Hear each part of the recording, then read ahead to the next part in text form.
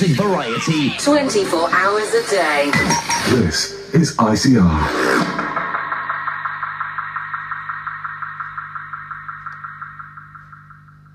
All right, ladies and gentlemen, back on the other side, almost at the end of the show.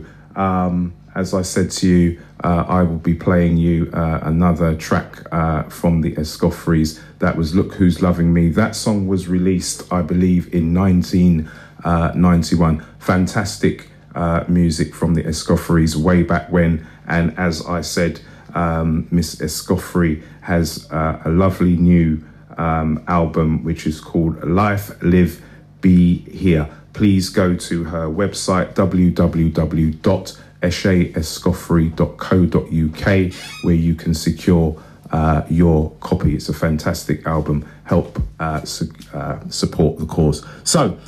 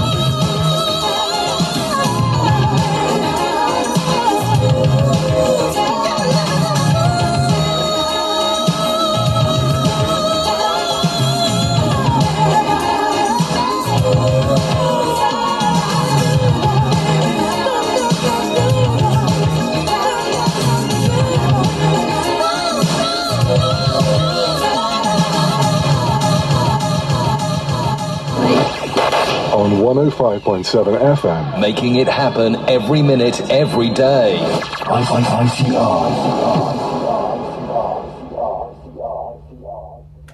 Yes, it is indeed, ladies and gentlemen, ICR FM. Thank you very much for tuning in, and we're almost at the end of the show. As I've said a million times before, 1 hour is not enough. Some great music there.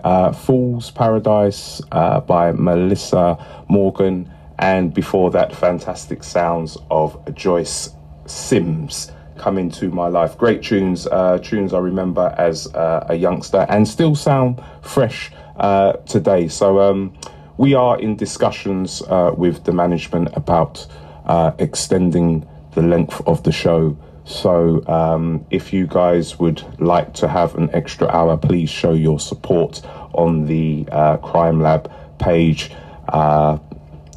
Let's do a hashtag 2 hours. How about that? That would be fantastic. Show your support for the show. That way I can get more stories out to you, and I can bring some more fantastic music to you every Tuesday morning. So moving forward, we can't help but notice what is going on just across the English Channel over in Russia. Mr. Putin, that is Vladimir Putin, is positioning himself all around Ukraine.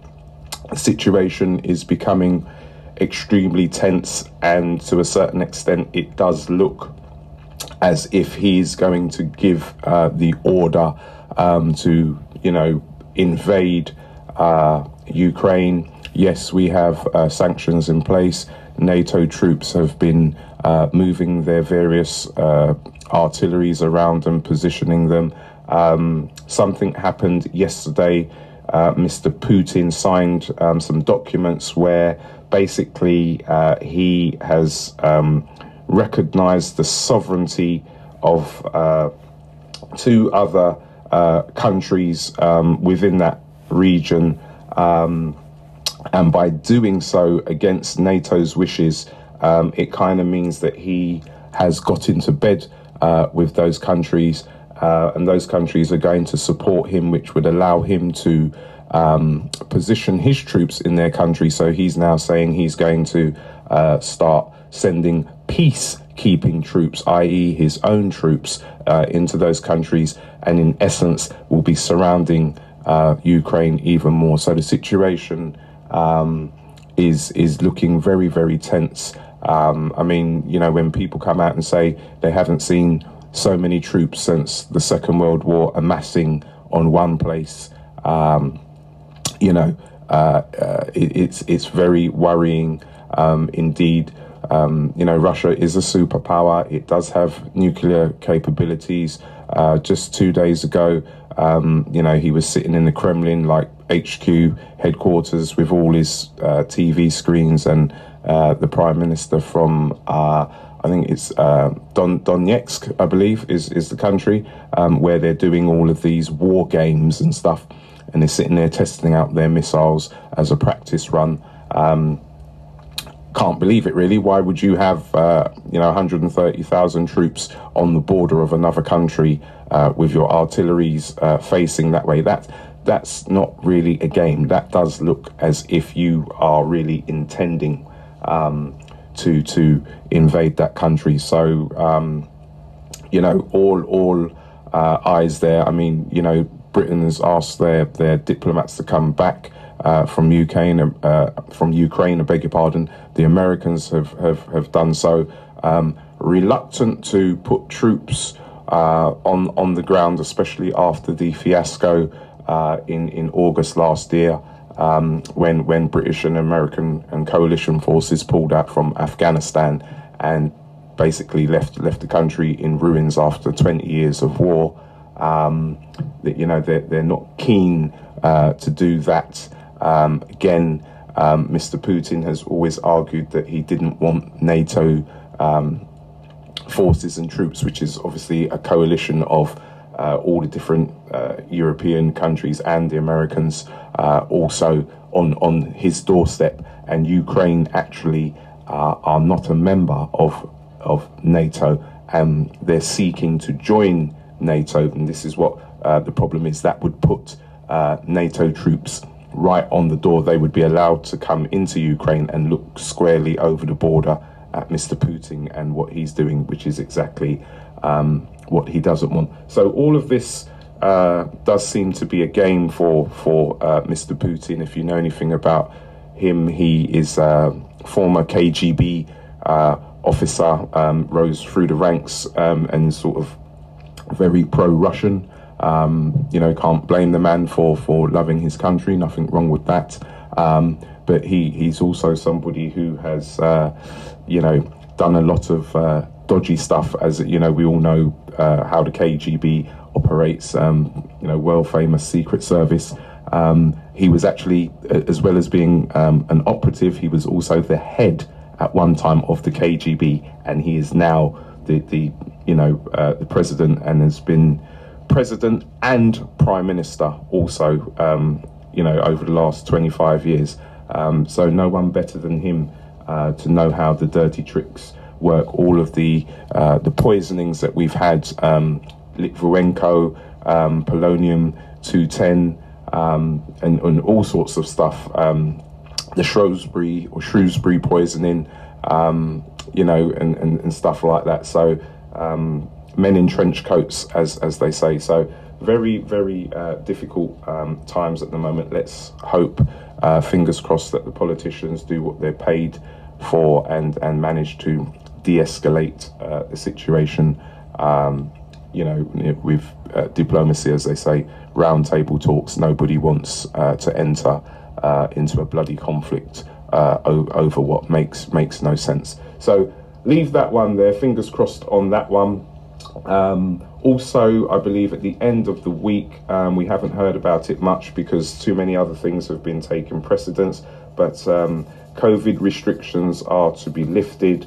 You will no longer need to self-isolate, but the advice is, if you feel like you are unwell and you're getting symptoms, please stay at home. Obviously, this will cause people problems who definitely need to work and relying on their money, but they're asking for common sense to prevail. So we shall see how that one pans out. And also, you may soon have to pay for your actual COVID test. So that's also going to be an issue.